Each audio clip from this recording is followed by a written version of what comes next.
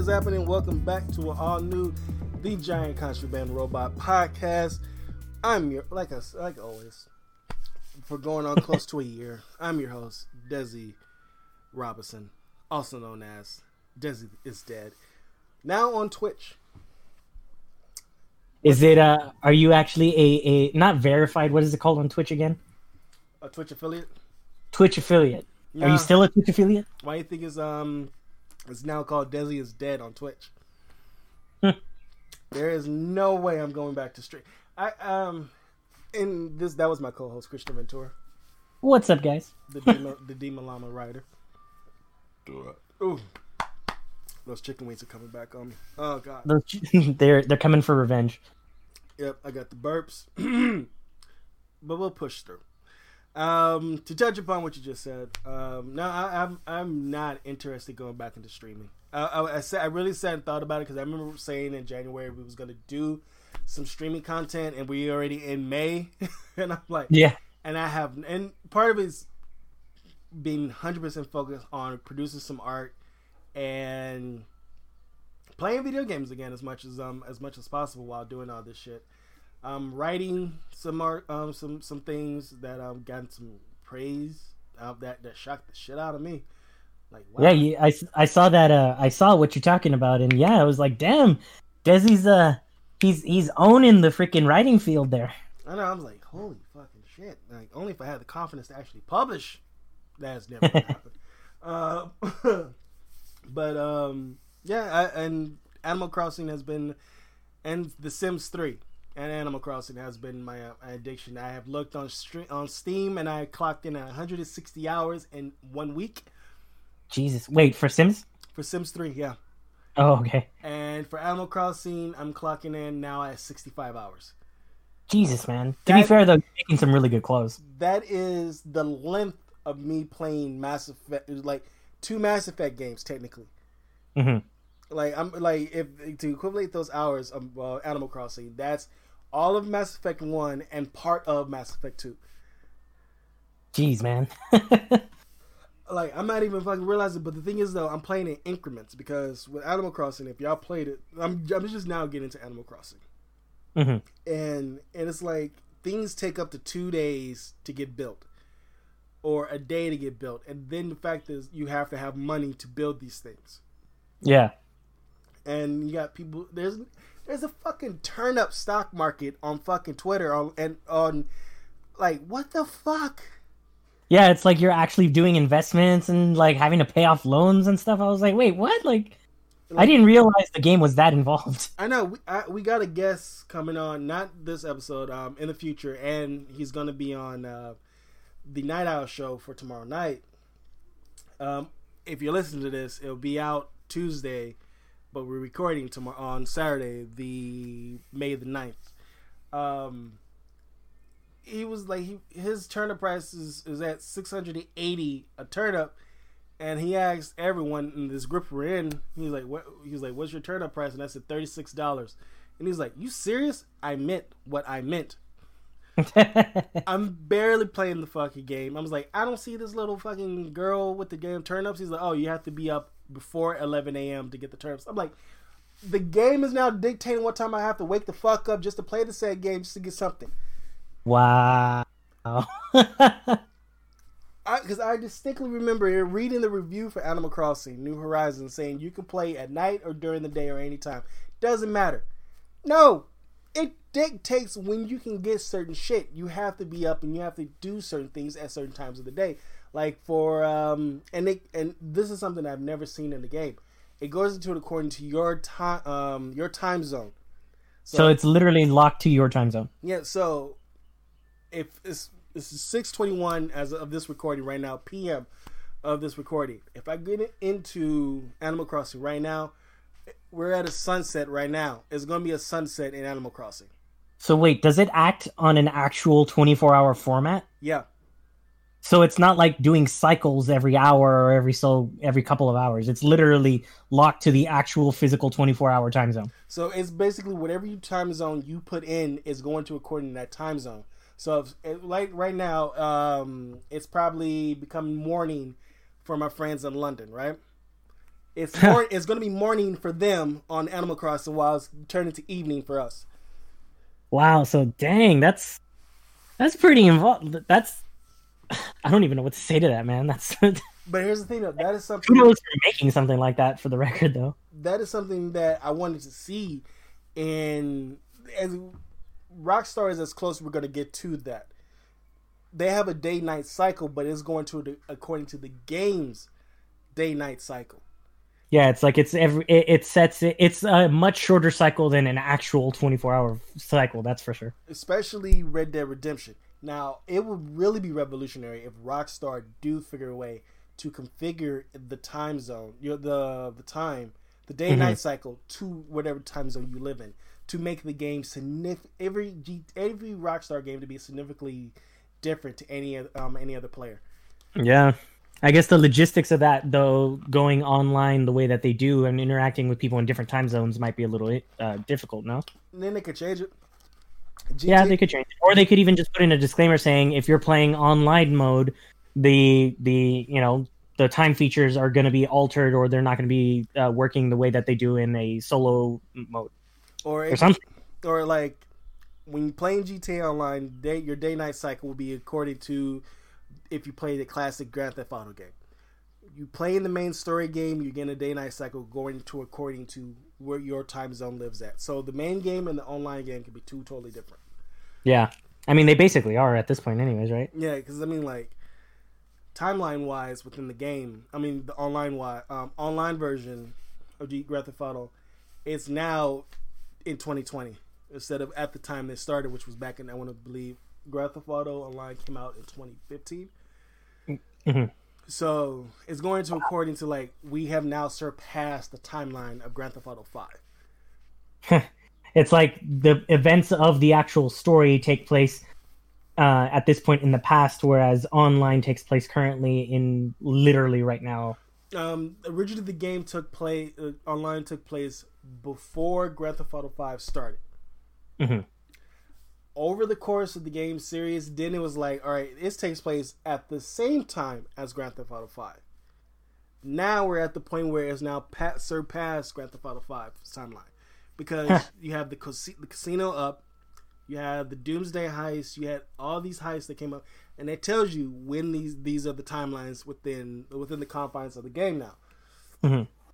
So which means Trevor you do encounter in the game. So, and yes, characters that Trevor killed, they're dead.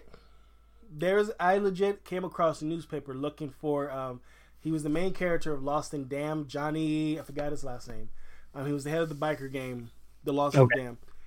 And I was running in, oh fuck, this it's like the Salton Sea version in Grand Theft Auto Online. Paleto Bay. There you go. You see a newspaper on the ground floating with Johnny's face in the newspaper. Oh, really? Yeah. So it shows you, okay, this takes place after the fact, but this is but we're by this point, it's 2020. It's about 6 years after. Jeez, man.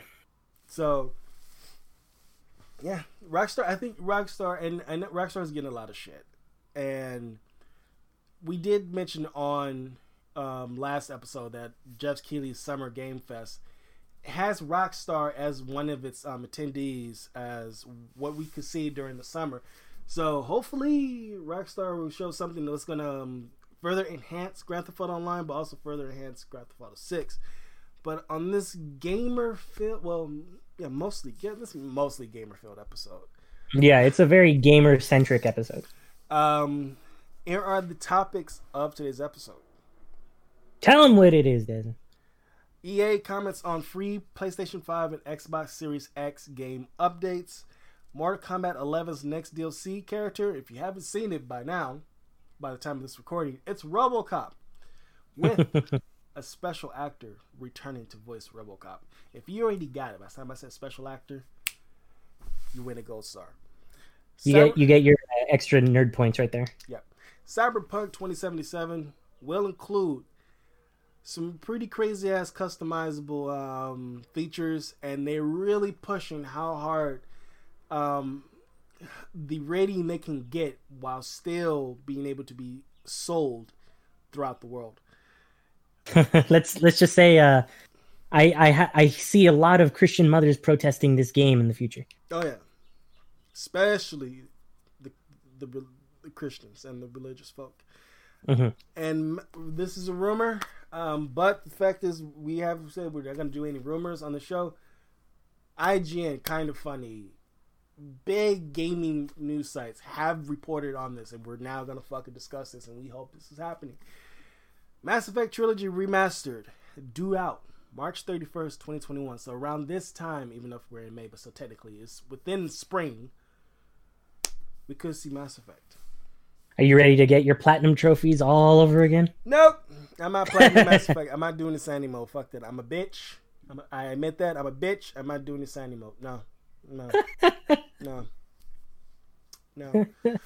And then lastly, you waited.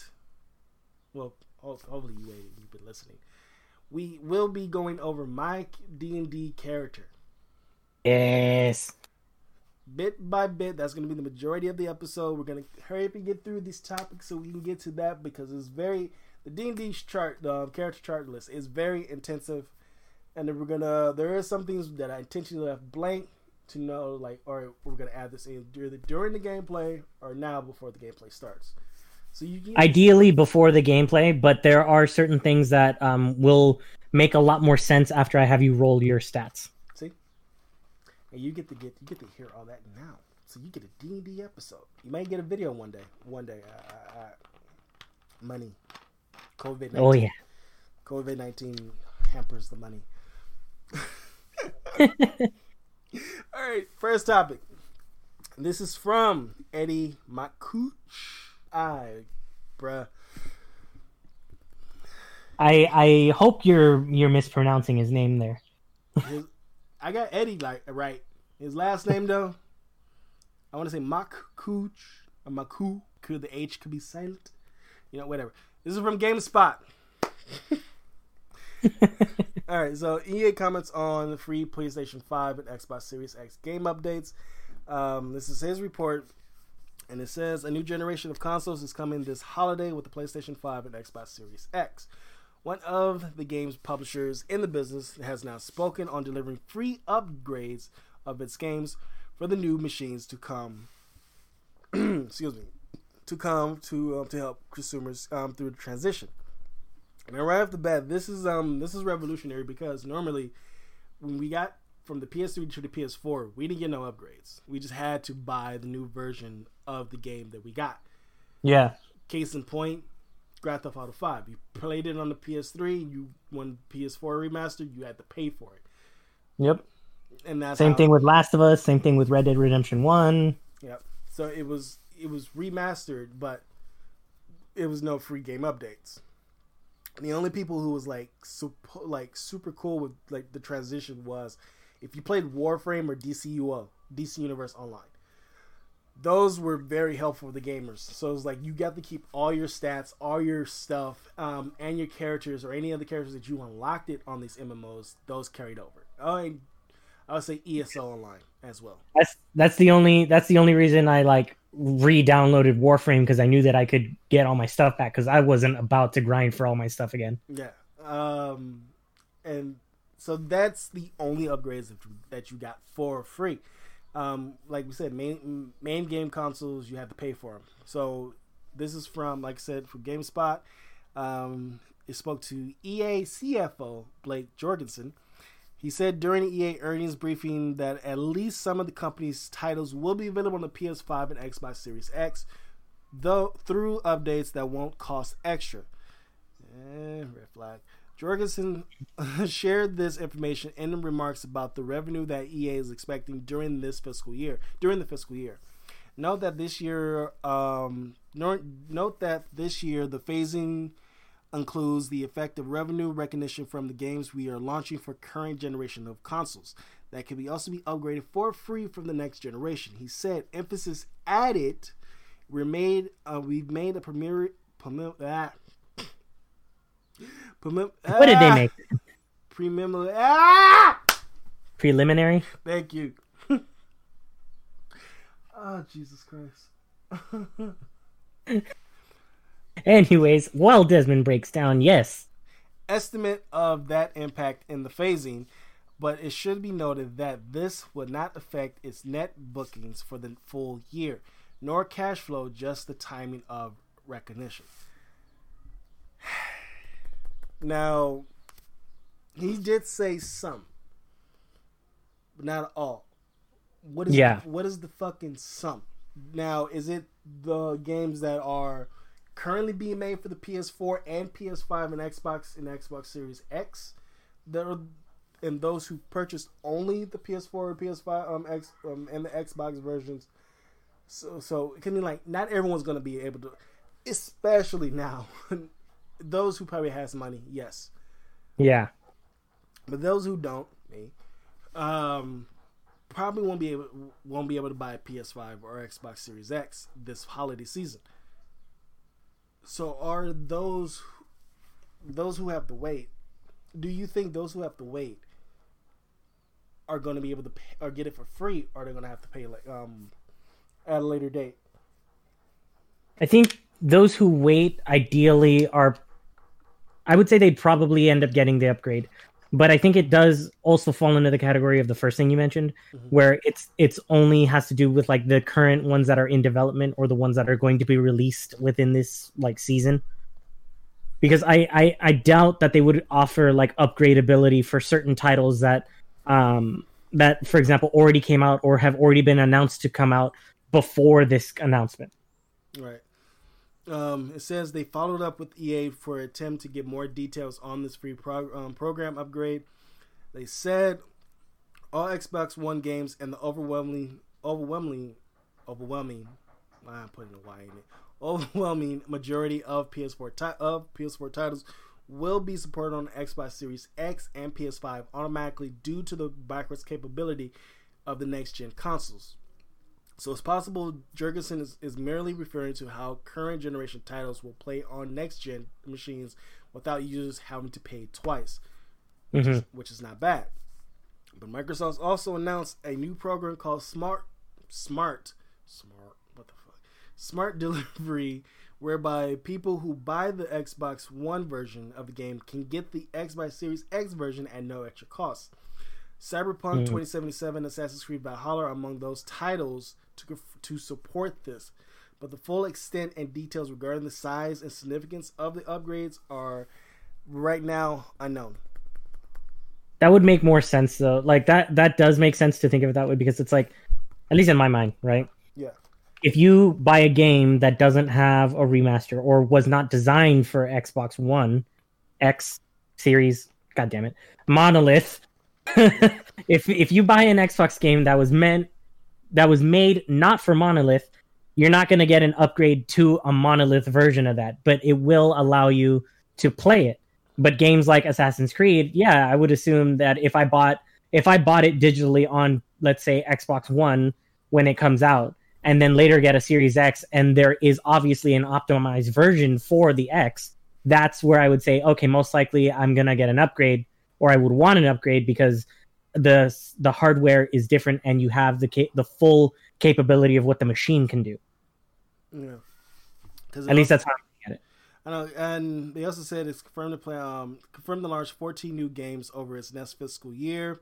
Some of the releases on the PS5. Some of them will release on the PS5, Xbox Series X, or the Monolith, as we like to call it.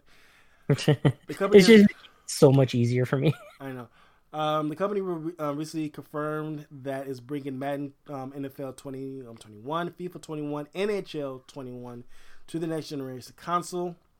A new Battlefield game will be out from developer DICE, and it's also coming to the PS5 and the Xbox Series X, but not until 2021.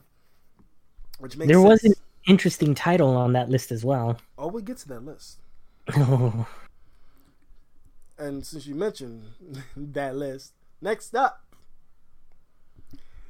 Now, we did say the rumored trilogy remaster of Mass Effect due out by spring 2021, which would be technically from I think spring typically starts early March to June 21st, which is basically the day before my birthday.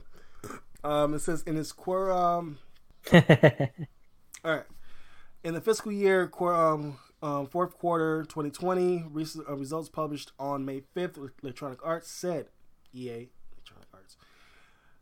It has 14 planned titles, like we mentioned before, that is due for release in 2021, which means it ends on March 31st. Of one of those titles, which Electronics labeled an additional EA HD title, is a Mass Effect trilogy remaster, according to VentureBeat's Jeff Grubb. See, we have a source of a source of a source. So it is a rumor, but it is a very credible rumor. So, the list of games from detailing from technically summer, which would be starting from June to March 31st of 2021, June of this year to March of next year. We have at number 1, Burnout Paradise Remastered for the Switch. Which I'm honestly excited about. I really like Burnout Paradise. Can never get into Burnout. Can never. Command & Conquer Remastered for the PC. Medal of Honor VR for the Oculus. FIFA 21, Madden NFL 21, and NHL, which we have mentioned before. Those 3 will be out in between those times. More specifically, I feel FIFA, Madden, and NHL will still release August, September, and October like they always have. Mm-hmm. Except for by the time the PS5 and Xbox Series X, Xbox Monolith comes out, those 3 would definitely be your ports to the next gen consoles. Yeah, that would make sense. We have an unannounced EA Sports title that is obviously going to be NBA, because right now NBA has not been announced for EA for a long time, and 2K has been dominating with the NBA 2K series, except for they had some faults this past last, I want to say late last year. They had some faults with not only WWE 2K20, but also NBA 2K20, with a lot of microtransactions and a lot of bugs. So it'd be very interesting to see if EA comes out with a new NBA game, which their last one was NBA Live 2018. Remember when EA used to just feel like, oh, hey, this was this company that gave me all my sports games. And now it feels like, oh, hey, this is that company that wants to charge for the games even after you already bought them. Yep. Fuck EA. But yet we still buy from them. More specifically, fuck the microtransaction thing, dude. I know. And, we're not going in ranting mode. Not rant mode. Continuing on. Mass Effect, which is the additional EA HD title, would be at number 8, and then from 9 through 12, we have EA partners titles. So I don't get how they can literally say, "Oh, we're announcing 14 titles, but we're not telling you 5 of the titles." I know. Like that's so you're not announcing 14 titles; you're announcing 8. Yeah. It's just the weirdest marketing shit. But anyways. But there's more within this. This EA partner titles, and then 2 is mobile soft launches. So 2 mobile port games is coming out between now and 2021. But there's also in the same report, Electronic Arts will share information on its EA Sports titles for the PlayStation 5 and Xbox Series X soon. There's supposed to be an EA Play press conference between now, at the time of this recording, and by July. So it's in between these next couple of weeks that we can see EA Play. It was supposed to be one this week, but Xbox had one this week. And on our our Tuesday episode, we'll actually be talking about the Xbox press conference on there. So definitely check that out. If you can't wait, us and our guest, Anthony Apate, we'll be talking about it at length on the Night Owl Show on KDHR. So you can go there to hear us talk about it. That's going to be a very gamer-filled episode and a very 80s heavy music episode as well. Ooh, yes. Well, I had to tailor the tracks to the 2 songs that he offered. It's very... Yeah, I had to go. I had to deep dive into some tracks that I haven't played in a while. I won't spoil the tracks that are going to be coming out, but let me just tell you this: it was a really weird coincidence when you told me which one it was, because at that moment when you sent me which song it was, my boss was playing it right next to me. Hint: it deals with a very powerful woman. And also said in the same get back on the EA train. The EA Sports titles for the PS5 multiple releases planned for the Switch, which we said before, including June 19th. So it's actually this year. Burnout Paradise Remastered is coming out. Awesome. Holy shit. That is a shot. Yeah, shoot. Just in general to hear that anything's coming out this year is awesome. But let alone it's just like, wow, like that's something that they're announcing relatively quickly or close to the actual release date. Yeah. Which feels like that happens less and less these days. Yep. And remember when we'd get sorry. No, go ahead. Remember when we'd get notification of like a new game and be like, oh my god, that's awesome. When is it coming out? A couple months? Sweet. I know. Because they already had it 95% done. I know, especially in the classic days of when GameStop used to be good. Well, it never been good, especially trying to sell back games. When GameStop was marginally better than EB Games, so we started going there. When GameStop and EB Games was like the place to go to, when it was that era of G4. Yeah. G4. It was pretty much G4 when IGN was fucking interesting. It wasn't focused on movies and TV. It was just all gaming. Why did IGN go the way of freaking MTV? Anyway, I wouldn't say MTV. It's mainly who you see now. Like I forgot their names. I legit forgot their fucking names. I know the one dude who took over noon up at noon for Greg. Greg Miller, who lost all that weight. Yeah. I remember him. I keep on forgetting his fucking name. Oh god, I know who you're talking about. But this happens at least once an episode. We both know who we're talking about and can't freaking remember the name. I remember Jessica Chobot. You're never going to forget Jessica Chobot. Of course. If you're a fan of IGN, you're not going to forget about Jessica Chobot, Christine Steimer, Greg Miller, Damon Hatfield, who's still fucking there at IGN. Like seriously, like dude, like you have to be a CFO by now, a CFO by this point. Who still talks about games, and he's a DJ too. DJ Damon is his DJ name. So like, god damn, he's been there for a long. And Naomi Kyle's gone as well, but she's also known from IGN. But small rant of when it's used to be. Grub also noted that one of his releases is likely Apex Legends. I'm like, wait, isn't Apex Legends already out? Yeah, no, didn't it say it was like Apex Legends? No, I thought I read like. One of the Grub noted one of those releases is likely Apex Legends. So I'm going to assume Apex Legends is coming to the Switch as well. Either that, or they're talking about a new season.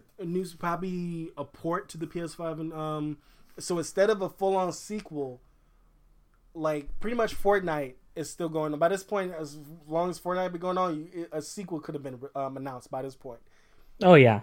So the sequel games could go away of seasonal. So I think that's more likely for those titles specifically. But then, like we said before, at the end of this article, it says, as for Mass Effect Trilogy, Grubb did not mention specific platforms, but he did say not to expect it on the Switch, at least not at first. Oof. So those who are hoping for it on the Switch, if this all pans out and we get to see the Mass Effect Trilogy remastered before, and I hope it's before 2021. But the fact that, here's a good possibility. What if the remaster is coming out this year, but those who got a Switch, like myself, will have to wait to 2021 to play it?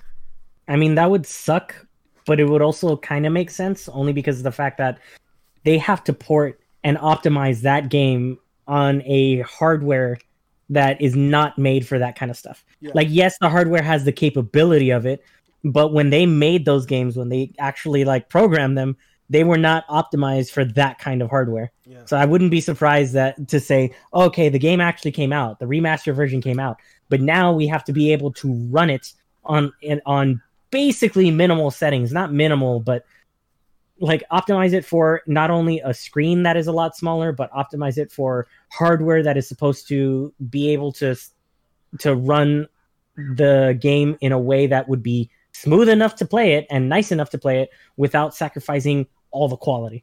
Yeah, but let's not forget the functionality of the Switch, where you can just hook it back to your dock and you can play it on your TV screen. You have to support that frame, like you said, the frame rate and the ratio aspect to go back to according to your TV, to your television set. Mm-hmm. So there is going to be on the way of like Ghostbusters the remaster. The Switch port for Ghostbusters Remaster came out a month later. If I remember correctly, it came out a month later than the Ghostbusters Remaster on the PC, Xbox, and the PS4. Yeah. So we could see that happening. I could see Mass Effect. That would suck, but I would say that's probably the price you pay for being able to play it portably, I should say. True. Mass Effect 3 came out. We had this anniversary of Mass Effect 3 this past March. We had the anniversary of Mass Effect 2 and Mass Effect, it will be this fall.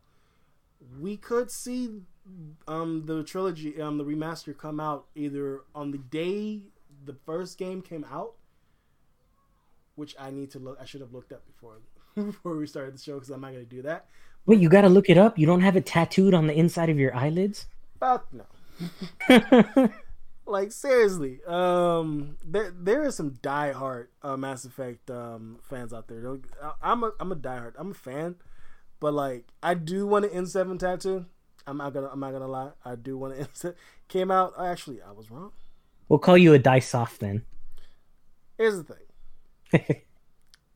All right, so let me keep it 100.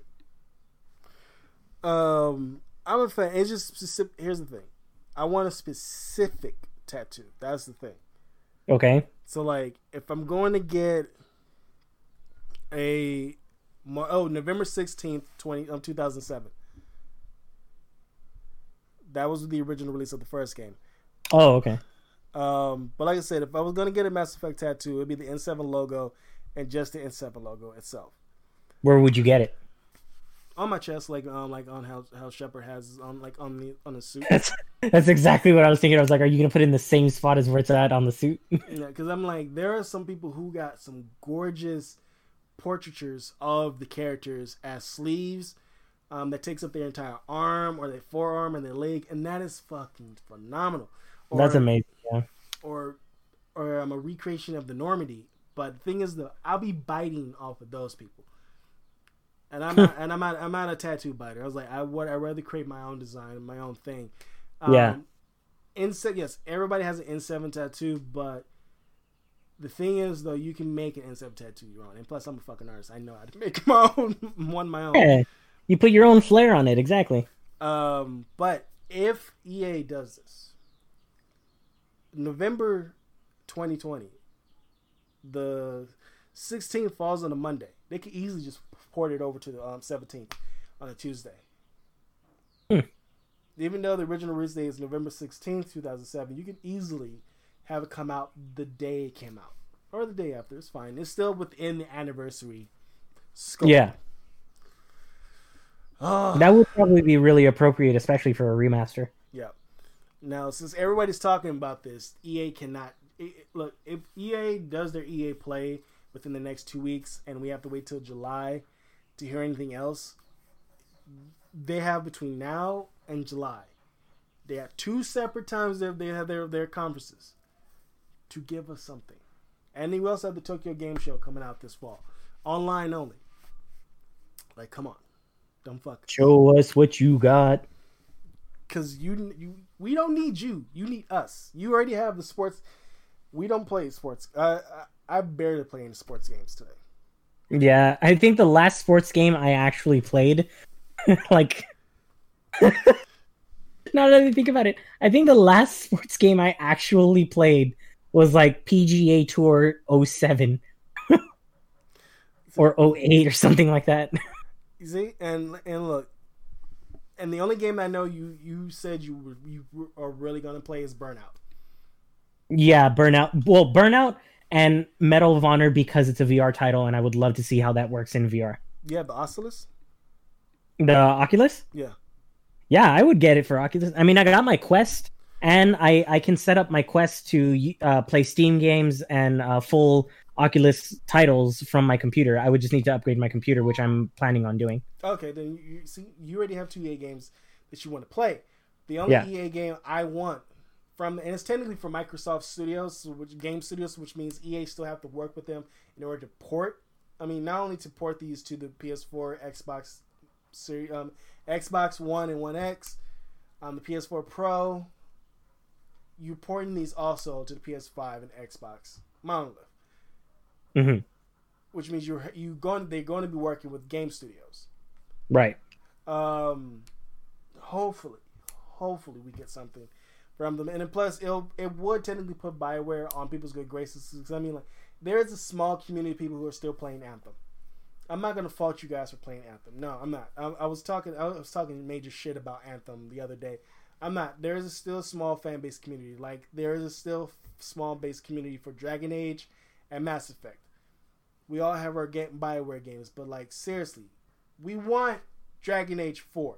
We don't want a sequel. Well, I wouldn't mind a sequel to Andromeda, but I know there's people who don't want a sequel to Andromeda. They want a Mass Effect remastered. It looks like this is a possibility in a Dragon Age 4. All right, I'll take the L. It looks like I'll just replay Inquisition, hoping for a completion to a story, to a rant we had before this episode was recorded. But I will settle for a remaster, and I'm hoping for one. I won't be pissed because there's nothing I can really do about it. Yeah, but I would be kind of bummed. That's like me saying I would love a sequel to Atlantis, the movie that doesn't suck, but I'll settle for a updated version, or a live action. Continuing with more articles from GameSpot. This one is by Alessandro Filari. Haha! Got it. My God, I think I see a pig flying outside.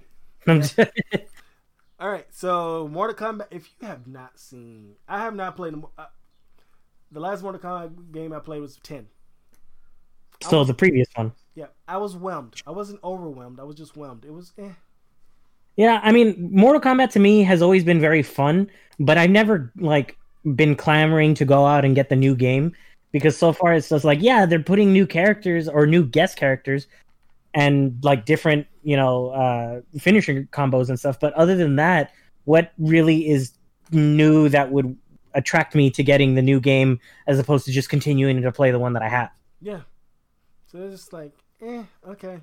It's like the DLC, cool. That's awesome. But I'm not the one that's going to rush out and get it. Yeah. Mortal Kombat to me has always been that game where when a friend has it, I'm like, oh, awesome, let's play it.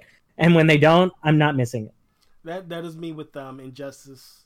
I played Injustice 1 religiously. It was I liked the one-off story and just hearing about the specific characters that died. Holy fuck. It gave a new insight into the DC universe. It did something different, which is cool. But it gave it a multiverse. It also made it a multiverse game as well. Yes, it did. Something that I could see DC Animations doing. And I would love to see an animated version of Injustice. And you know what? I'm going to add this on to our Tuesday episode. I was given the chance to see Justice League Dark Apocalypse War. Wait, but for what? And I'm hearing about this now? And holy motherfucking shit. I might wait until you get to see this to go full spoiler. I'll just say this. If you did not like any of the DC animated features that came out since Justice League Flashpoint Paradox to now, don't listen to this episode. You're not gonna like what I'm gonna say on this episode. On it. You trust dude, I'm stuttering. This shit is fucking bonkers. That is wow. They did their thing. and this is the last DC animated. It's not the last. They're going to do more DC animated features, but this is the last within their continuity. Wow. DC. There's no more interconnected animated movies, no more for the foreseeable future. So, definitely see it.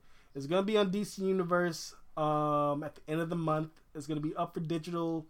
It will be on digital I think it came out digital this past Tuesday, but I was able to see it before this past Tuesday. But if it's not up on your VOD sites, it will be up this coming Tuesday on the 11th. I believe it's March. Yeah, the 11th, May 11th. Dude, oh my god, it's that damn good. It is on the level of Justice League Flashpoint Paradox, on the level of brutality and character deaths. Wow. It is that. All right, I gotta keep an eye out for it on Universe now. So speaking of brutality, back to Mortal Kombat. So, Mortal Kombat 11, their current characters that they added in, Spawn already features, Mortal Kombat 11 already features Spawn, the Joker, and the Terminator. But this upcoming Aftermath expansion, which is a first for Mortal Kombat to continue a story, knowing that they was going to probably do it on, they probably felt they was going to do it on the sequel, but it was like, you know what? Let's just add it into into our expansion packs. Which, yes, we're living in a world where instead of completing, giving us the full, complete fucking story, we're turning into fucking DLCs. But that's fine. Yeah, to a point it's fine. To another, it's not. Yeah. The Aftermath explosion. RoboCop is one of the most popular characters of the 1980s, and he will join the fray, or will join the fray. Mortal Kombat, you can't put a label of gender on RoboCop. It's just RoboCop. He gonna start murdering people. That's what's going on. RoboCop will arrive in Mortal Kombat 11 with Fujin and Shiva, who were on previous Mortal Kombat games. So they were specifically dead, but they was brought back to play or watch Mortal Kombat 11's gameplay videos. Once again, a lot of what is out with Warner Brothers? Just killing characters left and right. I think Warner Brothers thinks that killing characters equals to excitement and hype, which to a point it does. But I think they're doing it so much, it's like they keep trying to jump the shark with their own character deaths. And they're like, okay, we've killed almost everybody, so now what can we do? Let's kill everybody at the same time or in different combinations of deaths, and let's see if that gets a rise out of people. Because it's that same like kind of controversy shit that everybody like latches onto. Wait, they killed so-and-so? Wait, so-and-so died? Wait a minute, how did they die? It's like, okay, yeah, that's interesting. But because you need these characters, how many times can you fucking kill them without it becoming repetitive? And I think they're starting to get into well, not starting because they've been doing it for a while, but it's already in the territory of, we've already seen these characters die so many times, I'm becoming numb to it. What else do you have to offer? Yeah, because Warner Brothers, if you don't know, Warner Brothers own DC and they own NetherRealm. And they're the ones who poured out Batman to Rocksteady for them to make the Batman Arkham games. They poured it out to their game studio in Canada to make the Arkham Origins game. And what was that, Montreal, I think? Yeah, Montreal, and the now canceled Superman game. Like, seriously, we want a fucking... I'm going to say this again. I'm going to reiterate again. I don't want another Batman game. Give me Wonder Woman. Give me Superman. Give me Green Arrow. Give me The Flash. Give me any other DC character that has more than enough merit for a game. Give me Nightwing, Robin, Batgirl, Red Hood. No Batman. Please. Jeez. I'm just going to say this. I'm just going to say it. I kind of am in the feeling now that I wish some other company owned the rights for DC other than Warner Brothers at this point now. I know, because it took them till before the Crisis on Infinite Earths miniseries for them to let TV, DC Universe, video games, cartoons to use whatever characters they want. They had this mandate since Superman came the fuck out. That's 1978 to 2019. no character can cross over in anything, or nobody can use a specific character. We mentioned this on the last episode. They couldn't use Plastic Man on Justice League Unlimited. For a cartoon, he couldn't be used. Because they're like, we don't want them crossing over formats for whatever fucking reason. And then they say, audience won't tell the difference between each character. That is. We're getting into a rant. Okay, thank you. Thank you for reining me in. All right. More RoboCop. Like I said, we're featured with RoboCop back in Mortal Kombat. And Shiva. Like I said, we're on previous. Besides RoboCop, Fujin and Shiva were in previous Mortal Kombat games. They will be. It's coming out this May 26th for PC, PS4, Xbox, Switch, and the Google Stadia. I don't know why anybody's buying that thing. I wonder how much longer we're gonna see that Google Stadia badge, man. Oh man, it can't be that much longer, honestly. Like I don't think it's gonna. Yeah, I don't think it's gonna last long. It's like when they were saying for Android, iOS, and Google Glass. Yeah. What else it says? The basic plot synopsis. Revealed in the latest trailer shows Shang Tsung and his allies taking on a new threat after the conclusion of Mortal Kombat 11. For spoilers, go on YouTube or play the game. Because it will take us longer to discuss as much. Yeah. We'll have to discuss our D&D character right in a few. No, I got you. RoboCop makes his appearance at the end of the video, showcasing his custom sidearm, well known to dislike bad guys. Alongside the Terminator, Predator, and Alien characters that have also made appearances in the Mortal Kombat franchise, RoboCop is the latest character to invoke nostalgia, particular era of the movie pop culture. But it is the first to have the original actor to voice his character, Peter Weller. Yeah, dude, he's coming back. He's coming back for RoboCop. Now we don't know his movements. They show like a little bit in the trailer, but it's still RoboCop is a robot, so we don't know how his movements is going to play. So which means we have to wait and see. But the stills do give us some insight. Yeah, but the thing is, it is fucking awesome that they got. I don't know why Arnold didn't want to do this. You had to get some voice actor to do Arnold, but yeah, the fact that we got Robert Englund came back to voice Freddy Krueger, which is fucking awesome. So he's the second. He's technically Peter Weller will be the second, but still, it's some fact. Peter Weller. It's just amazing in general that they got him to do it. That's the thing. I think it's because he doesn't have to put on a suit. Yeah, that's got to be a big thing. I mean, wasn't it Mark Hamill that was saying that it's amazing that he wanted to become a voice actor, or not necessarily in Peter Weller's case, but he enjoyed voice acting because you can get the parts or you can continue the parts that you would otherwise not be able to if you were on screen. Yeah. And I think that's the case here. Yeah, and it's really awesome. And plus, they're gonna mod. Obviously, he can't sound. He doesn't sound robotic in real life. I got to meet Peter Weller, chill dude. You did? Yeah, chill dude at Comic-Con. That's awesome. Not San Diego. It was when Wizard World was still a thing. Oh. Wizard World LA, and we'll do an episode. There's in particular was my first time in Wizard World LA that has me disliking anything Jeff Loeb or Mark Millar does. So wait, Jeff who? Jeff Loeb. Is that a different Jeff Loeb? No, the same Jeff Loeb who brought the Punisher, Luke Cage, Iron Fist, Daredevil, the Inhumans to TV. The same Jeff Loeb who co-wrote Civil War. The same Jeff Loeb who has done Batman, The Long Halloween, and Dark Victory. The same Jeff Loeb who I do not fucking like. Oh, sorry. I'm confusing him with a different Loeb for some reason. So, yeah. But I've been watching too much Tiger King, man. But back to Peter Weller. Yes.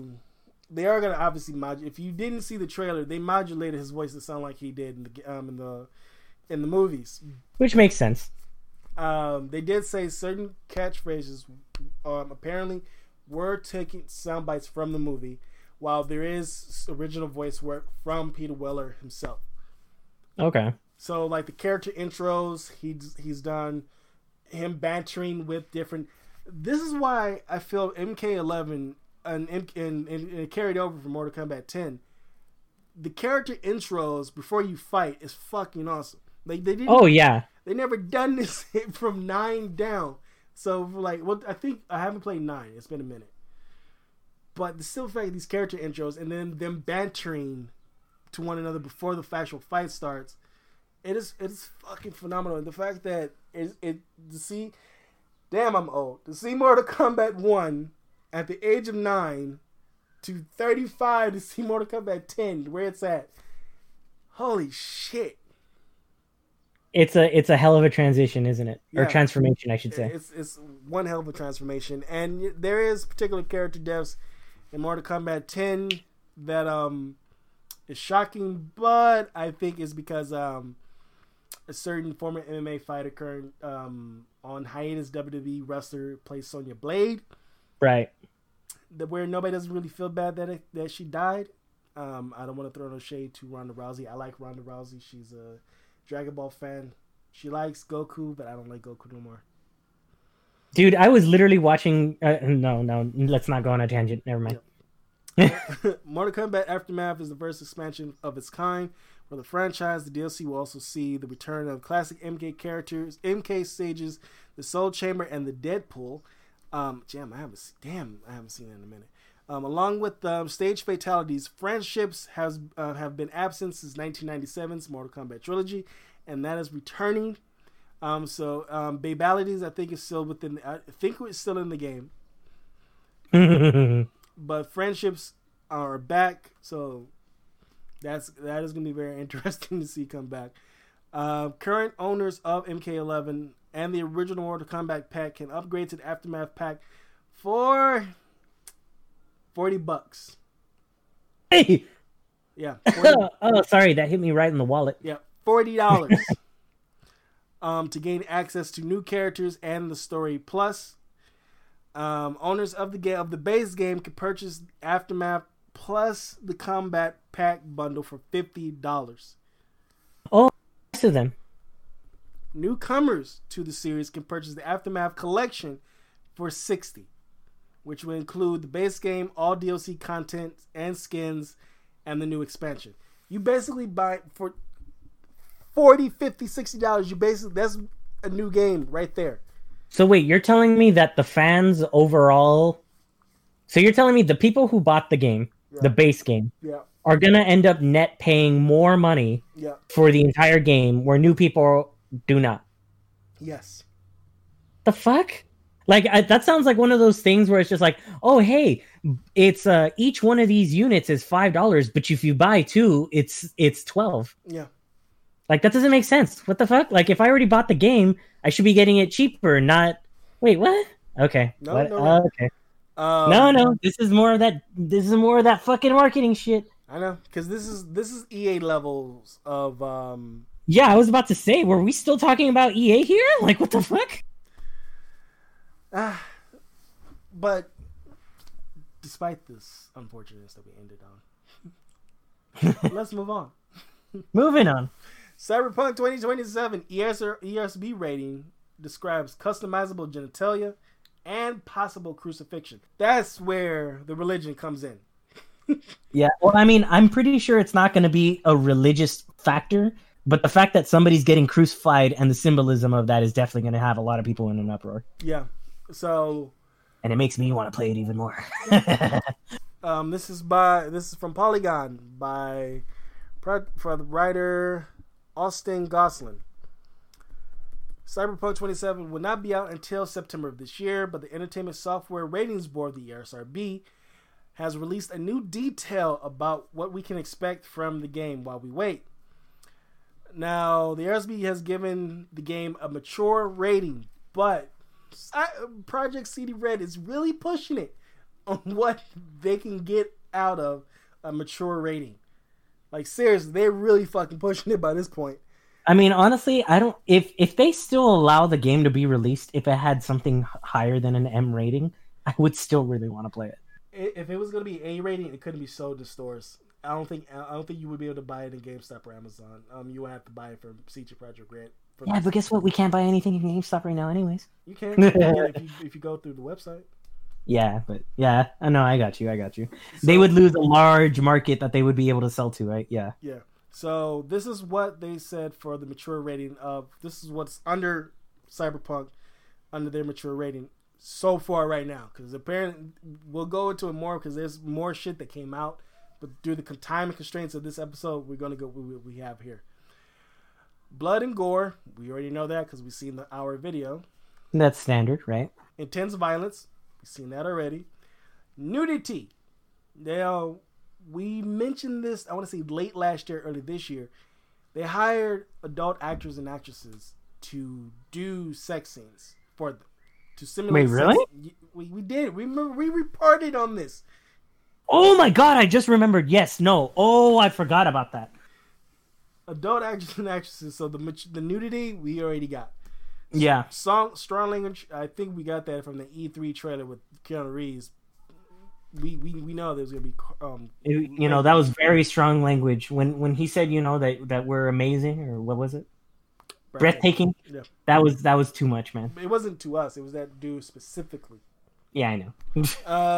Strong sexual content, we know. The use of drugs and alcohol, that one is technically new because it was mention of drugs and like the sale and everything, but the use of it.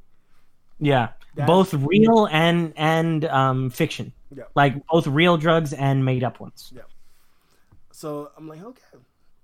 Furthermore, into the article, ESRB also put together a summary explaining each rating. The summary often includes details about the game, some of its missions, or various activities and shenanigans that players can find as they play.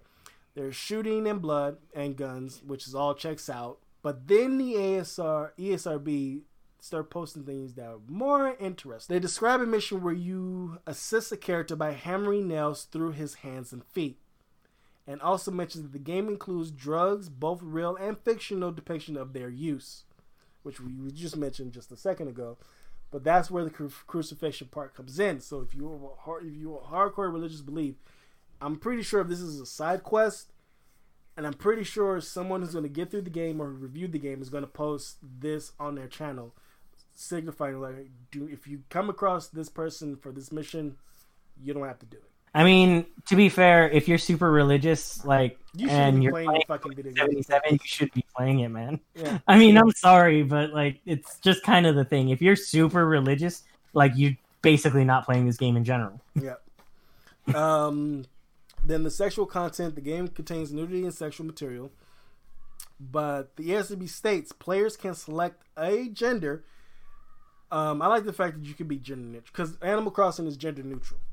Right. I was expecting the same when they said this in Cyberpunk. I didn't mind gender neutrality. I can make myself look I can look like myself in the game because just depending on. From what I've seen, the customization, you can make yourself look like yourself. It looks like they're getting to that point where you can, even though it's in first person, right? You can still make yourself look like yourself in the game. I guarantee you, there's more than enough. There's probably going to be more than enough opportunity for you to be able to observe your character, even though it's first person. Because there's no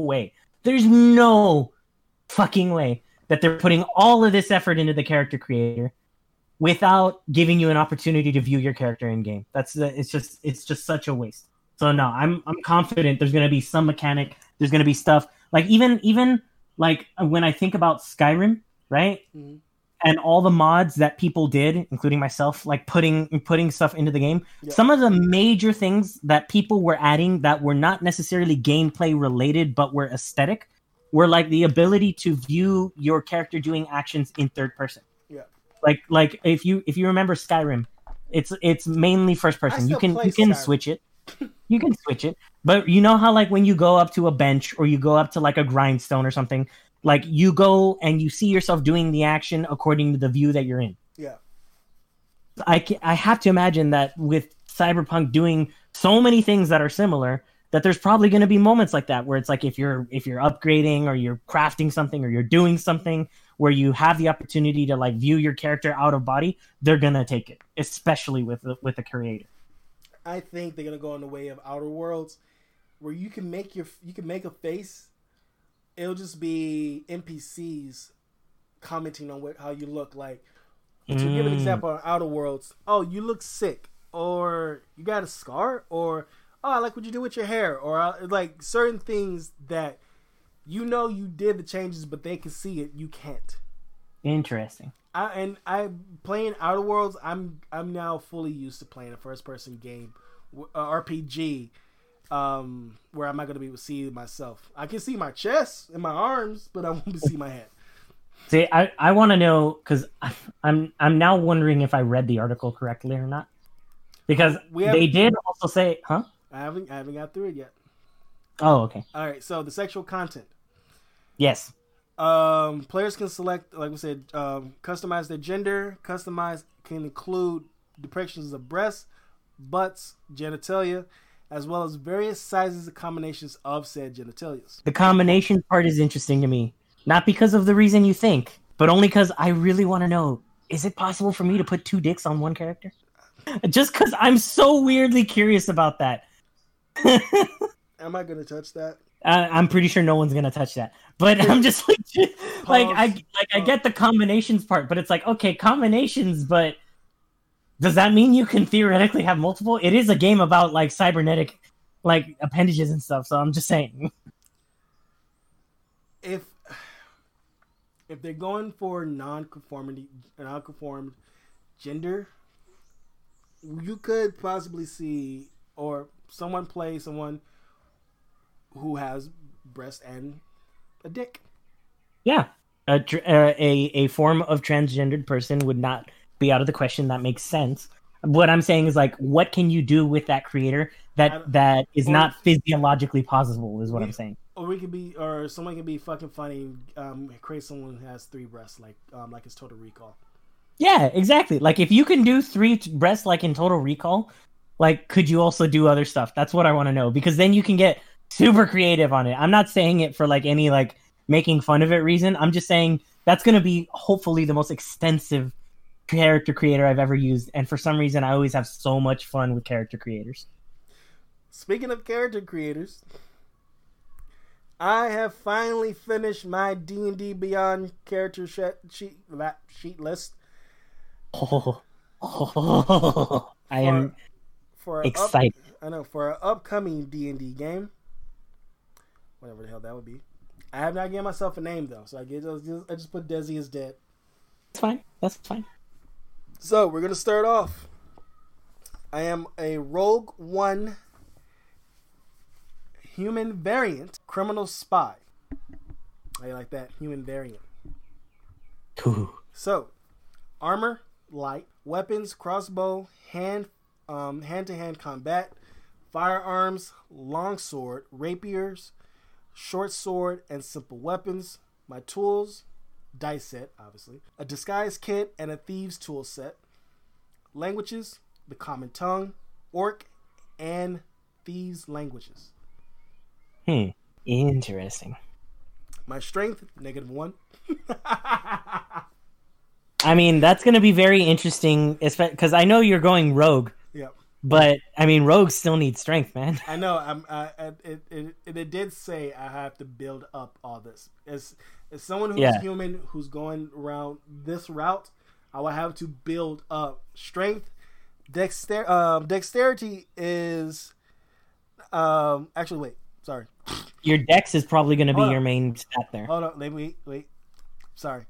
Because of everything I have, it has a -1, a +1, a -1. All right. So, sorry.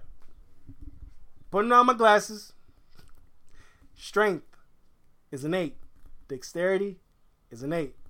Constitution, 8. Intelligence, a 9. Wisdom, 8. Charisma, 9. Did you say charisma 9? Yeah. Okay. That's going to be... So... Well, I mean, it's going to be... Technically, all of those stats are going to change. Like, not the... Most of those are all going to change once you roll. Yep. Speed, it says walking 30 feet. That's pretty standard, right? Yeah, standard. My pro efficiency bonuses is a +2. I have no defenses. I'm an armor class 9. You're gonna be dodging a lot of shit, man. I know. You're gonna be relying on dodging a lot of shit, is what I'm taking from this so far. My hit dice is 1d8. My actions: attack, cast a spell, dash, disengage, dodge, help, hide, ready, search, use an object, opportunity attack, grapple, shove, improvise, 2-weapon fighting, interact with an object. Specials. My special is sneak attack. Once per turn, you can deal an extra 1d6.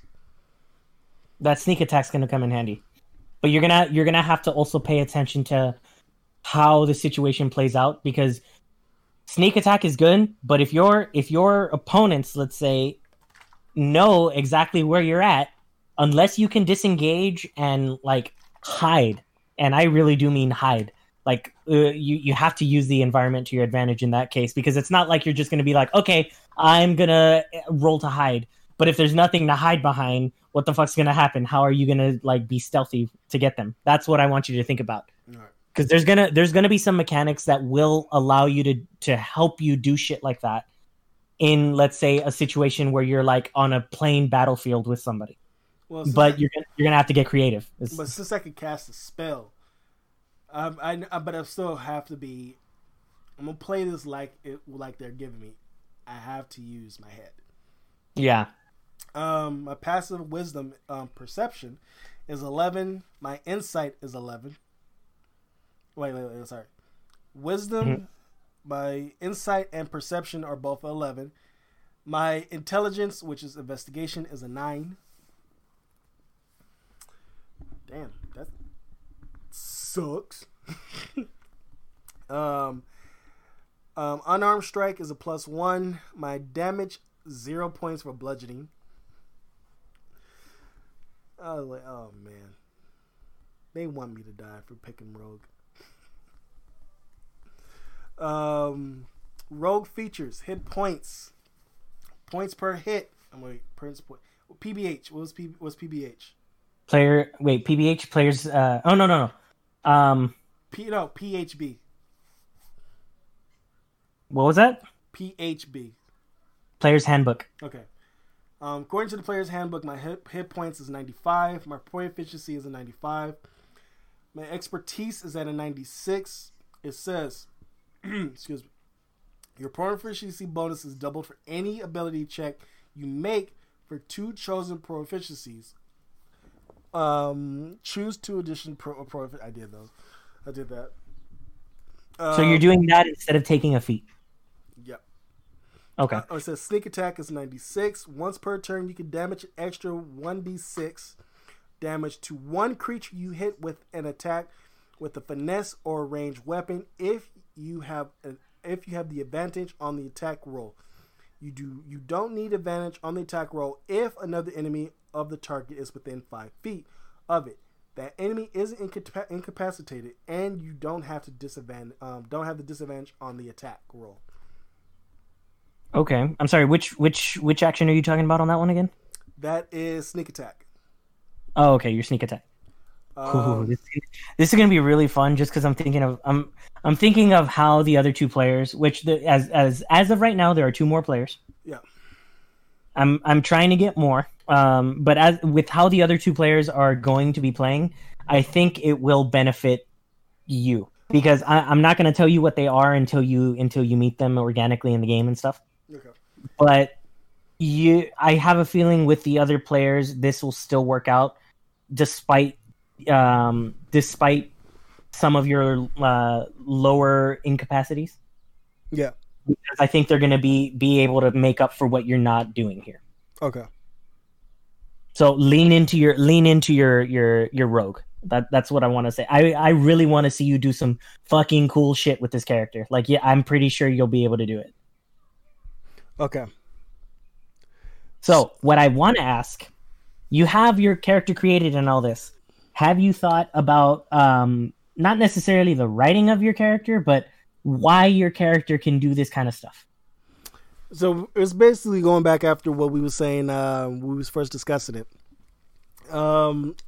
He's only a rogue. He's a former noble who was betrayed by family, who is inherently greedy, which in turns would make him greedy, but he's like,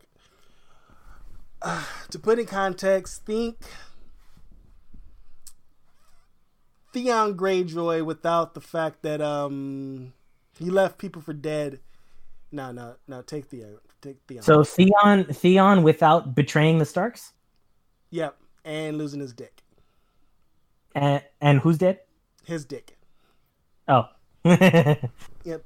No, that is a bad analogy. Theon is a really bad analogy. Because Theon's not a rogue. Theon, I would say, I would honestly say Theon is probably more, not necessarily a bard, because a bard is helpful. I would just say this: he was good he was inherently good until betrayed, left for dead by his family, trained by the Thieves Guild. So he has the traits of someone from the Thieves Guild, but he still wants to do good. So which he'll still do good, but he was like, if push comes to shove, he will fuck you over. That does. I mean, it makes sense with your alignment, but I don't think that's exactly your alignment. You talking about the character's alignment or my actual your character's alignment? We'll work on it. Yeah, because I mean, okay, so your character, if I remember correctly, your character was a chaotic neutral. The way you're describing it right now sounds to me more like a chaotic good. Because chaotic neutral is a little bit more. When you look at chaotic neutral, you're saying things like, oh, okay, push comes to shove, he's gonna fuck up some people and this and that. Chaotic neutrals don't have a problem fucking up anybody that like that is not in agreement with their site. But if you're saying that you were more betrayed, but you have this inherent like quality of wanting to do things right, even though you're doing them in a not necessarily right way. You want to hear the character traits? Yes. All right. I always have a plan for what to do when things go wrong. I'm incredibly slow to trust. Those who seem the fairest often have the... Why do they make these shits so small? It legit cut off. Oh, you sons of bitches. Is it the same as the sheet you had sent me? Yeah, but it's like most of it's cut off. You see, this is why I did a Google Doc. Because I know turning shit into PDFs fuck up all the time. Just open the goddamn doc. Give me a prompt. I got the doc up right now. I'm trying to find exactly what you were reading right now. I have it right. Oh my god, why you're loading? Is my internet out? Oh my god, are we gonna lose this episode? No, we're good. We're good. I would have had a mini heart attack on this damn episode. The last words would be, "Oh god, no!" And then. Poof. So wait, are we still up? Yeah, we're still up. Okay, great. I'm just going to where I know. All right, here we go. It says personality. I always have a plan for what to do when things go wrong. I am incredibly slow to trust. Those who seem the fairest often have the most to hide. Ideals. People I am loyal to. My friends. Not to any ideals though. And everyone else can take a trip down the river of Styx for all I care. That part is neutral. Yeah, that part's neutral. Bonds, something important was taken from me, and I am to steal it back, which was something we talked about. It was a specific thing that my character wants, and depending on how long you want me in the quest, if I fight, I'll have to come up with. I'm trying to figure out whether or not the story I have right now is going to be good for us to continue into the main into a larger campaign. I'll just say this: I came up with a good character exit for myself. Okay. I came like on the off chance if this DMC if we make it big and other people want to use our characters, like I know you don't want to talk about yours yet, but want to use our characters for like let's say Critical Role wants us and they want us to use our characters. I'm not going to kill. I'll just say this spoiler. I'm not killing them off. I just have a good exit. Okay. Okay. My flaw. An innocent person is in prison for a crime that I committed. I'm okay with that. Now, are we still talking about your character or you? No, I'm just joking. I would not do a crime and then have someone else who is innocent go in there. I won't. Not unless I really, really, really, really, really, really hate that person. I mean, hey, you can hate somebody and they're still innocent. Yep. Their version of a chaotic neutral. Creatures who follow their own whims, holding their personal freedoms above all else. Mainly barbarians and rogues, and some bards are chaotic neutral, which would be me. Yeah. Faith. They let me type this in. Thank you, atheists. Oh yeah, D&D will let you do whatever you want, man. Oh, you son of a bitch. That's also going to be really interesting with one of our other players. Oh, Lord. Like the dynamic between you and another player might be very interesting because of that. Are they hardcore religious? Not hardcore religious, but I mean, are they a cleric of any form? I'm trying to think. Cleric? No. Okay, I'll tell you that. No. I'm trying to figure out. They're not a cleric, but either way, it's still because D&D has a lot of things that when they say things like faith, mm-hmm. they're not necessarily only talking about religious faith. I know there's different terms of like worshiping things, but I'm like, yo, just like keep it to yourself, or I'm gonna just shank, just stab. All right, lifestyle. Comfortable lifestyle. I can afford nicer clothing and easily attain your equipment. Right. You live in a small college. I live in a small cottage. I can't. Just like the cheese, cottage. In a middle class neighborhood or in a private room at a fine inn. I prefer a private room. I'm not trying to be domesticated in an upscale mid class neighborhood. No, fuck that. My suggestion. What's up? My suggestion for that is if you're gonna act like that, which is fine. If you're gonna be like, okay, I want to get my own room a lot, I would start thinking about how you're gonna aim to protect yourself at night while you're asleep. I'm a thief with tools. Huh? I'm a thief with tools, and I already mentioned the sets I have. I will booby trap the shit out of my room. Okay. So then you're gonna need proficiency in setting traps. I know. And you're probably gonna need to look at artificing. I know that. In the guide, I know we have to be at a specific level to have 2. So I know. So I remember. I think I'm gonna start you guys off at level 5. Okay. Because says level 1 through 5 grinding, I do not want to fucking do. Okay. It says that would be literally grinding. This one kind of like I want to change up a bit. It says you associate with merchants, skilled tradespeople, and military officers. Okay. Now, if I associate with merchants and skilled trade people, that is good to bring more stuff within the party. But military officers, look, I'm not like we're sending innocent people in my place to prison, and I am totally fine with that. But the fact is, you still have to compensate these fucking people. Right.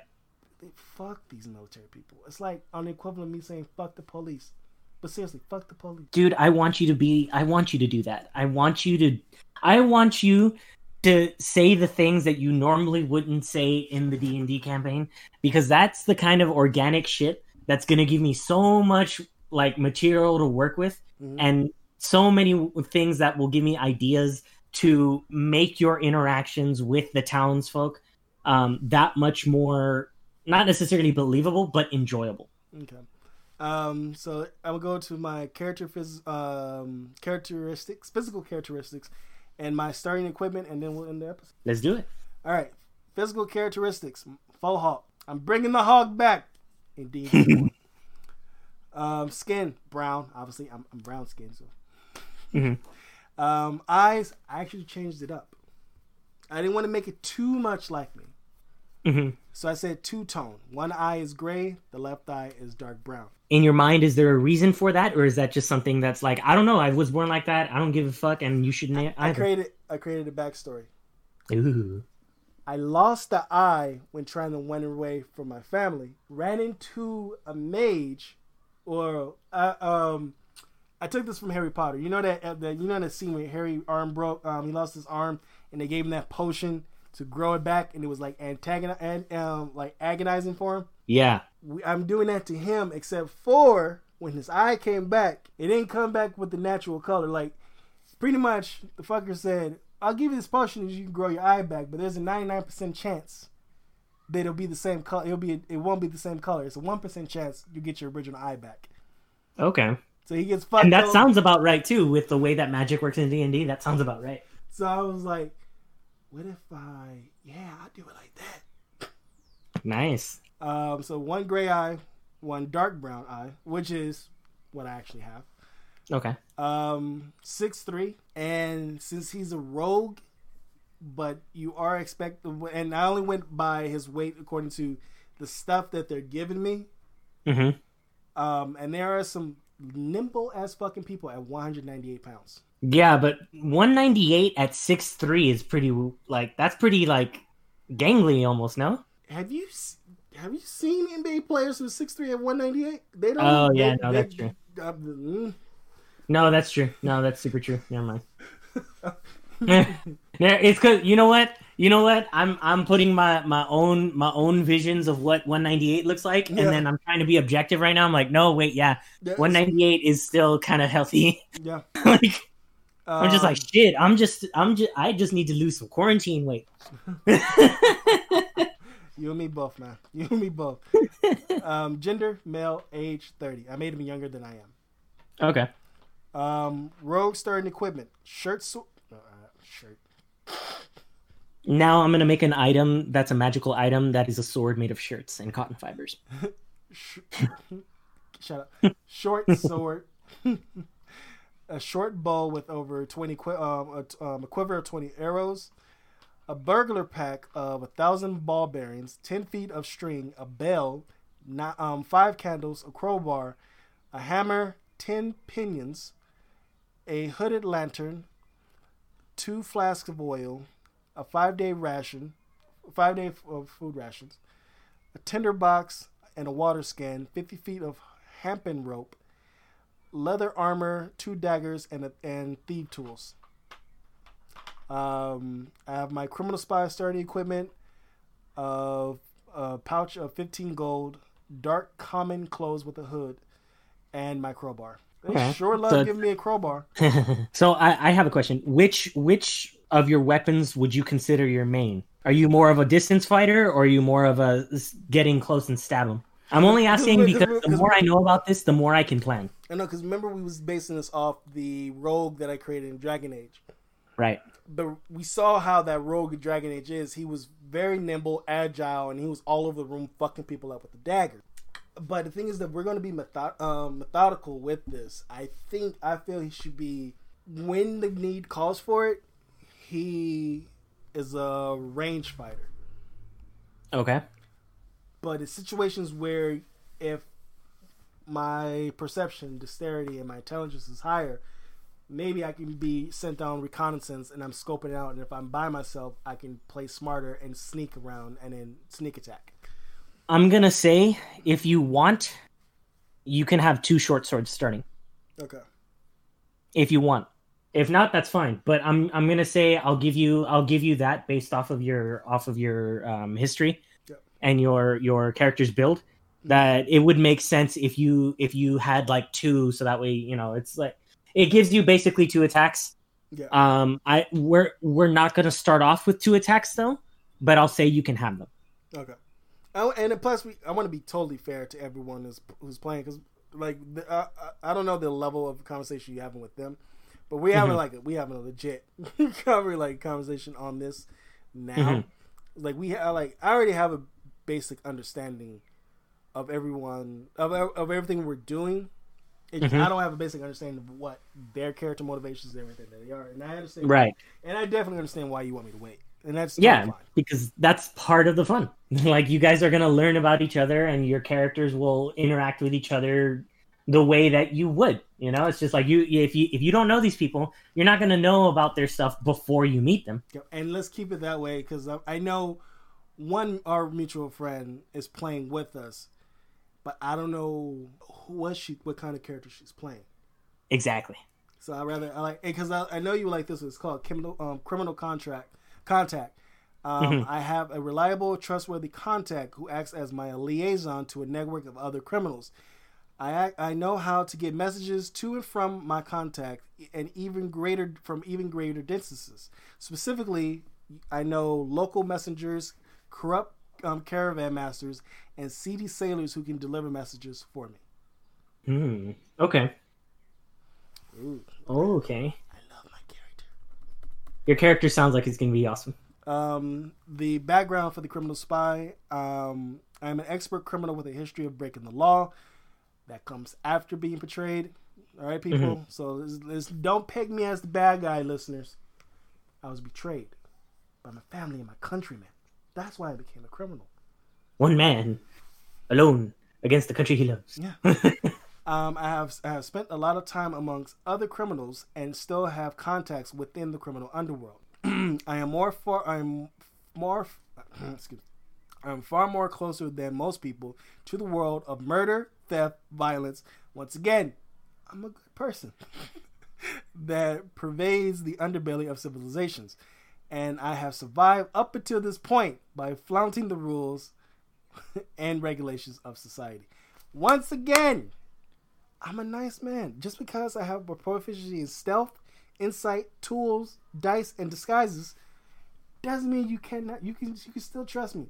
And I can run around as a court jester, and then you think I'm a jester, but then I turn out I'm there to kill you. Just remember, it's a specific reason. Hence the disguise kit. Yeah. But the thing I wanna remind you of too, your character, as much as we're writing it right now, is not set in stone. And what I mean by that is that it can change over time. It can change over time, exactly. So even though you're starting a specific way now, that's great. And even if we put like that, not necessarily negative connotation, because you're a good guy. Mm-hmm. If the party doesn't believe you or anything like that, there will be time for your character to not only prove himself, but change and grow over time. Yeah, it wouldn't be weird if your alignment changes as well. Yeah, I won't kill them. No. Murder. No, stop it, Desmond. No, Desi. No. There you go. That's that chaotic neutral I want. You're gonna kill them, Desmond. It's Desmond. Stop. You know, that actually that kind of thinking and that kind of dialogue actually kind of starts it not necessarily going away, but it would start remedying itself the higher level you get, because you specifically have something called slippery mind, which takes effect once you hit 15. I'll be honest, I don't know if your character is going to hit 15 because it depends on how our campaign goes. Yeah. But if it does, that kind of like self-reflection and self-doubt will start to go away a little bit with that kind of a boost. It either goes away or it can go completely awry depending on what the fuck is going on. It literally says it. At 14, if you're able to hear, you're aware of the location of any hidden invisible creature within 10 feet of you. But at level 15, greater mental strength. I have acquired greater mental strength, which means I have wisdom saving throws. So which means technically I won't have a slippery mind. That's my slippery mind. Greater mental strength. Oh God, you know, I'm gonna send you. Oh, God, I honestly wish you were a cleric, only because I really want to send you the character that I created. Basically, take the slippery mind aspect and blow that into an entire subclass for a cleric, and that's the custom cleric class that I made. Yo, let's fucking do it. Let's do it. This shit's gonna be so fun, dude. I'll play Two-Face if I have to. Let's do it. And with that, we're gonna end it off right here. Christian has a D&D session right after. I do. I'm in a game right now, and I will be preparing our games afterwards, most likely. Yeah, and I will be I'll be jumping back into Mass Effect 3. Oh, you're gonna replay ME3? I'm already in the middle of it. I'm helping Arya take Omega back. Oh, nice. So I'll tell you this: I'm following through with what we said on the last podcast. I started playing so that way I can fucking finish it. Assassin's Creed Syndicate so I can get ready for Valhalla. But I still need to finish 2 other fucking games after that. And one game in Odyssey is about 180 hours long. 180 hours long. I know, and I'm trying really hard to get in the mind state of don't 100% this. Don't start going for the collectibles because I really want to, but I'm gonna waste time that I don't need because it's like, why do I want to do all of this shit when I have 2 other games that I want and need to get through? Yeah. Well, you just gotta wait and see. Because Valhalla will not technically be out until 2021. I know. So let's see how much time I got. We still got time. No, I just mean like with the way that I play games right now because of working and stuff. I know, but still, I'll leave this clear, concise message at the end of this. Despite what is going on, you always have time, and make use of that time. And with that, we'll see you Tuesday for a new episode. Bye, everybody.